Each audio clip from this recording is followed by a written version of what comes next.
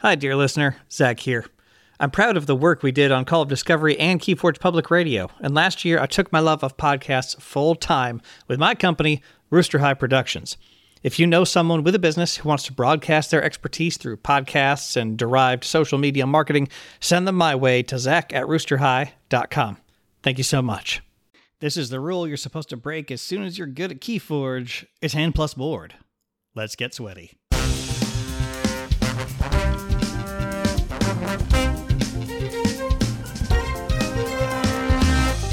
Welcome to Keyforge Public Radio with your host, Zach Armstrong. Hand plus board is the Keyforge advice really designed to be practiced but then left behind as you grow as a player. After you start your turn and you're selecting what house to play for that turn, hand plus board is one way you can decide what house to pick. What you do is you count up all your cards in play of each house, add to each house's count the cards in your hand of each house, and whatever house has the highest number, you call that house for the turn. Play those cards from hand, use those cards on the board, and that is one principle you can use to try to select what path to take on any given turn. So in a Keyforge game, hand plus board is how can I make the greatest impact at just kind of a one-for-one count of pushing my board state forward, of fighting or reaping right, and then playing a few cards from hand so that I draw up and see additional cards.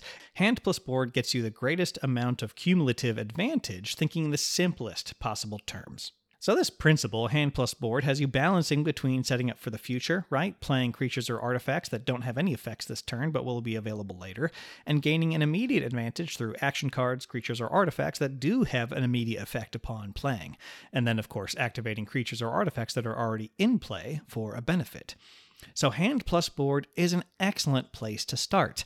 It's a middling approach, right? That keeps multiple outs in mind, drawing cards that might be helpful, playing creatures and artifacts out to the table to increase what you can do on future turns, and then taking advantage of what's already out in front of you. Right? My recommendation as you're learning, as you're growing, or just needing a default thing to fall back on in a complicated situation, my recommendation is to default to this rule to see how things go and learn from when it becomes clear maybe that wasn't the right call.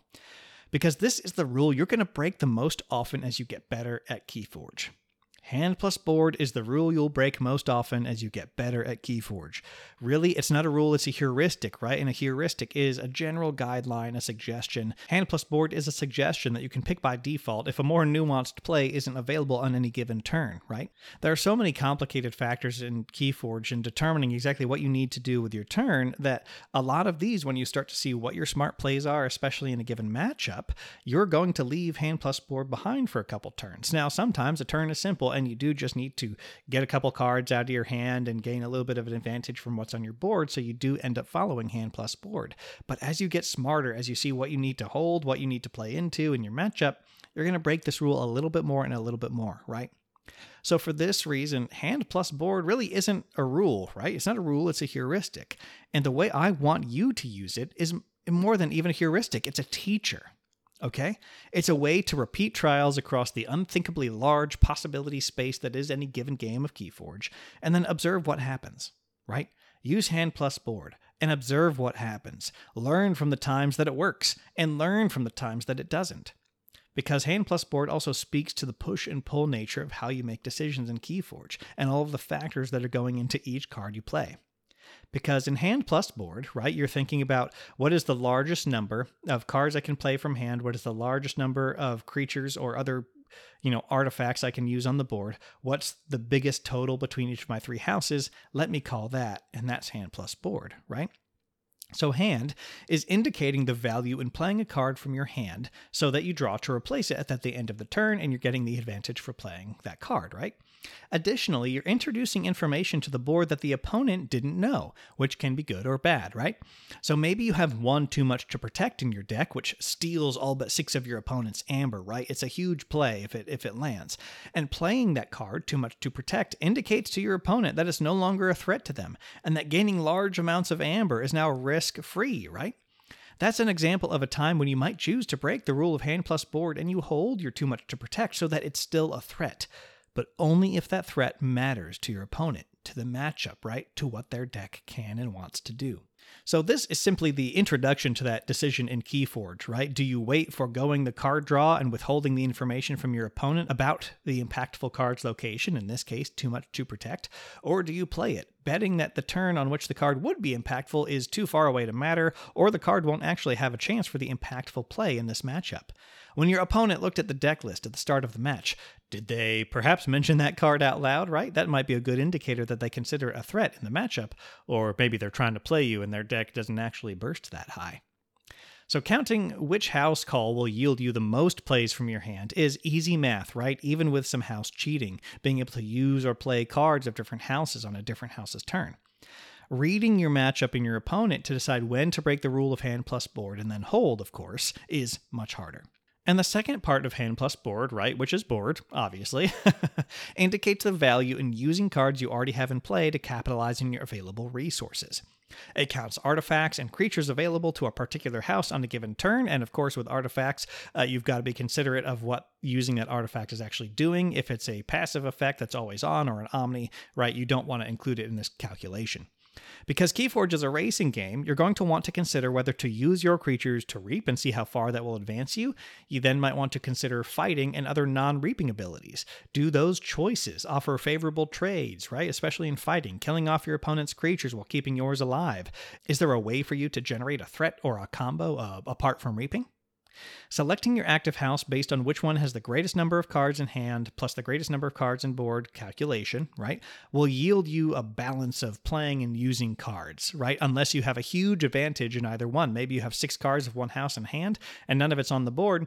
That's going to be a great call unless your board is even better, right? So you play all those 6 cards, you get some effects, and then you draw up 6. Similarly, if you have 5, 6, or 7 or more creatures of one house on a board, that's a pretty amazing board that you can at the very least probably be reaping up to check for that next key, if not going even bigger, right? Or making even more disruptive plays or bigger plays. It's through these situations that I've just mentioned where we see hand plus board teach us another lesson, right? Like I said, it's a teacher, not just a heuristic. Push your advantage. That's the lesson it starts to teach us in those extremes. Sometimes hand plus board means a 5 of a house in your hand and 0 of that house on the board, and that's our biggest hand plus board number, right? Sometimes it's reversed, like I talked about, 7 creatures of a house on the board and none of that in hand, but reaping out and just pushing your advantage there on the board is your quickest and best path to victory, right? Because remember, as soon as you're across that finish line with 3 keys, your opponent doesn't matter what they're doing because you've won. You got across that finish line, you're done, you've won, they've lost. In the case of having a lot of creatures of one house on the board in our example 7, right, it means we're reaping the benefits of setting up this battle line earlier, pun intended. We're executing on the threat we created. Since 7 creatures are each reaping for 1 amber is already a strong turn, generally speaking, even if they're all, say, Deepwood Druids that just heal their neighbors and their 3 power, right? Respectable card, but not very good. With this battle line, even with the Deepwood Druids, we've created an amber-generating engine that can advance us very quickly towards our win condition if the opponent doesn't respond. If they're not playing something to keep us from reaping, if they're not destroying all of our creatures. And that is the advantages of creatures, if they can live on the board and if they don't have creature control to stop you, is that you can just reap out and quickly advance your game state towards the win condition. Right? And so that is something that hand plus board teaches us when you stick to it just to see what happens and you take notes on that, right? Hand plus board being a teacher on top of just being a heuristic. And then, of course, playing the 6 cards of a house from hand, playing all those cards could do any number of things depending on what those cards are. Creatures and artifacts might have effects when they're hitting the board, but at least they're setting, up for even bigger turns later, right? At least from reaping or setting up their effects. Action cards affect the board state just once, and their amber pips are often worth playing, even if the action card doesn't have a huge impact in this particular moment. So, hand plus board is a good heuristic and a better teacher. It's a balanced approach to use as you examine the uncountable number of new board states you're going to encounter in Keyforge, right? You're always going to be encountering new board states and new puzzles in Keyforge. If you feel yourself freezing up with analysis paralysis, right, just count your hand plus board options and go from there. If you're freezing up, you don't know what to do, you're feeling a little bit anxious as you look at a game state, just count hand plus board and go. Even if upon reflection it wasn't the right move, you're going to learn from the mistake and be better equipped for next time, because you will learn, wait, there was actually a bigger advantage that was bigger than hand plus board present in this other line of play that I didn't pick. There is, of course, no specific list of exceptions to hand plus board, just a mindset with which you depart from hand plus board once you learn and once you see in a matchup your better play. Hand plus board is often the right call in a simple matchup, right? With a simple board state. Hand plus board, though, breaks down as soon as the matchup is more nuanced or the board state becomes more complicated. Sometimes it's just right to play 1 or 2 cards from your hand and pass the turn, right? We're going to talk about handcrafting in a later episode, a remarkably important skill in Keyforge, which is just picking cards to play based on what house you may or may not draw into to help streamline your house picks later. Right? And sometimes it's right to hold cards. Sometimes you even have a single card that's going to give you a huge advantage, and you actually do know you need to hang on to that, right? Until it gives you that huge game-ending advantage. Now, an example of a card that breaks hand plus board in 2 ways is the card Swindle. It's a Shadows action card from Age of Ascension, which has both the Alpha and Omega keywords. Alpha means that it can only be played as the very first thing you do during the step of your turn where you play using and discarding cards. And Omega, of course, means ending your turn after that card and any triggering effects from playing that card are over. And so once you play Swindle, that's it. That's your entire turn. And it has the ability, of course, steal 3 amber. All you're doing on a turn where you're going to play Swindle is you play Swindle, you steal 3 amber, and that's your entire turn. You can only play it as the very first thing you do, and once you play it, that step of your turn ends. So first off, counting Swindle in your hand plus board calculation among your other Shadows cards, that's a mistake, right? That's a mistake. This Swindle does not work with hand plus board because you won't have a chance to play or use any Shadows cards once you play Swindle. For hand plus board, Swindle is in spirit its own house with a hand plus board value of 1 card, right? It's pretty bad by that metric. However, you start to have to look at what's bigger than just the counting of the cards, that's stealing 3. And sometimes it is the right call to play that to steal 3. Sometimes it's not. Because if you're planning on discarding the Swindle during your turn and not playing it, you should actually count that towards your hand plus board number in that way, because you're going to be discarding it and drawing up a card to replace it at the end of your turn. Because that's the other way that I just mentioned before that one, how Swindle breaks down hand plus board, right? The unit which hand plus board uses to count is cards. The unit hand plus board uses is cards. Guess what doesn't win you the game? Just counting cards. Keys win you the game.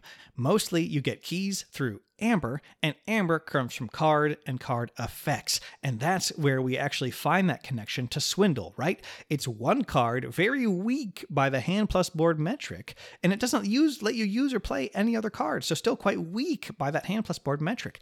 But it steals 3 amber from your opponent. They are losing 3 amber, you are gaining 3 amber. That is a big old swing.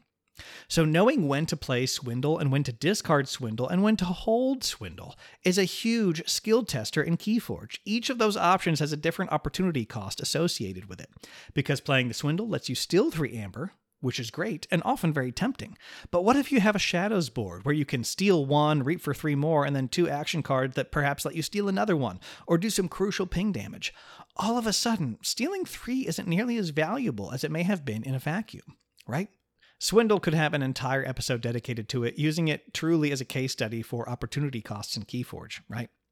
Another exception to the math in hand plus board is artifacts without a usable or useful ability, right? For instance, if you've played the Brobnar artifact Pile of Skulls on a previous turn, which has the passive ability, each time an enemy creature is destroyed during your turn, a friendly creature captures 1 amber, you shouldn't count Pile of Skulls in your hand plus board calculations for the turn, since it's not an artifact you can exhaust to use. That thing is always on and factors into any, creature destruction you're doing to your opponent's battle line. You also shouldn't really count an artifact if it's not currently useful, right? The Brobnar artifact cannon reads, action, deal 2 damage to a creature. If your opponent has no creatures in play, and it's not advantageous for you to deal the damage to your own creatures, that cannon's kind of useless. It's not going to advance anything. Don't count it in your hand plus board calculation, right? The list of exceptions and qualifications and buts and ifs for hand plus board are likely much more extensive than the heuristic itself, than its principle itself, right? Because the more complicated your matchup, the more interesting the current board state in front of you, the more often it's going to be the right call to ignore hand plus board. But that's where you should start, especially if you don't really know what to do. Hand plus board assumes that all cards in board states are equal, and that just isn't true. Absolutely not. However, what hand plus board does right is that every house selection and card played comes with an opportunity cost. Assuming all cards are equal, hand plus board will let you do the most possible with what you have. And it's a good place to start, and it's a great teacher if you're taking notes. No Keyforge player ever became great without losing a bunch of games and learning many lessons through mistakes, right? That's true of really any competition, any skill, right? Michael Jordan, the great basketball player, has this amazing quote that he is great because he failed so much, because he missed so many shots. So, when you're in doubt, you can play using hand plus board. And if it goes badly, take notes. Why was that a bad call? Was it one you could have predicted or not? Don't blame hand plus board for a bad matchup or unfortunate draw, right? Learning where a loss came from is a foundational skill in improving as a player. Hand plus board is a mindset for improving, even more than it's a heuristic for winning. Count the cards of each house in your hand, and the cards of each house on your board. Do you pick the house with the greatest number of cards in that calculation? Do you have a board wipe in another house that will save you from your opponent reaping out for 6 next turn? Do you have an interdimensional graft in hand while staring at your opponent's giant pile of 13 amber? I can't tell you what the right play is, and that's a good thing, because it's up to you. And you're becoming a more informed Keyforge player. Keyforge Public Radio is produced by Rooster High Productions, which is me. If you have any questions about how a podcast produced by me could serve your business, organization, or expertise, send me an email at zach@roosterhigh.com. To support KPR in our mission to provide the community with resources and raise the profile of this amazing game, join the Patreon, where you will vote on what content is next, discuss the show and share ideas, and receive discounts in the merch store. Speaking of the merch store, what better way to show off your love of Keyforge and this show by buying a KPR hat, shirt, or even a pair of sandals? On our website, keyforgepublicradio.com, you can read show notes, blog posts, and more, so give that a visit. Stay engaged with the show by following us on any social media platforms you frequent. Just search for Keyforge Public Radio. And remember, dear listener, the most important part of Keyforge is the person across the table.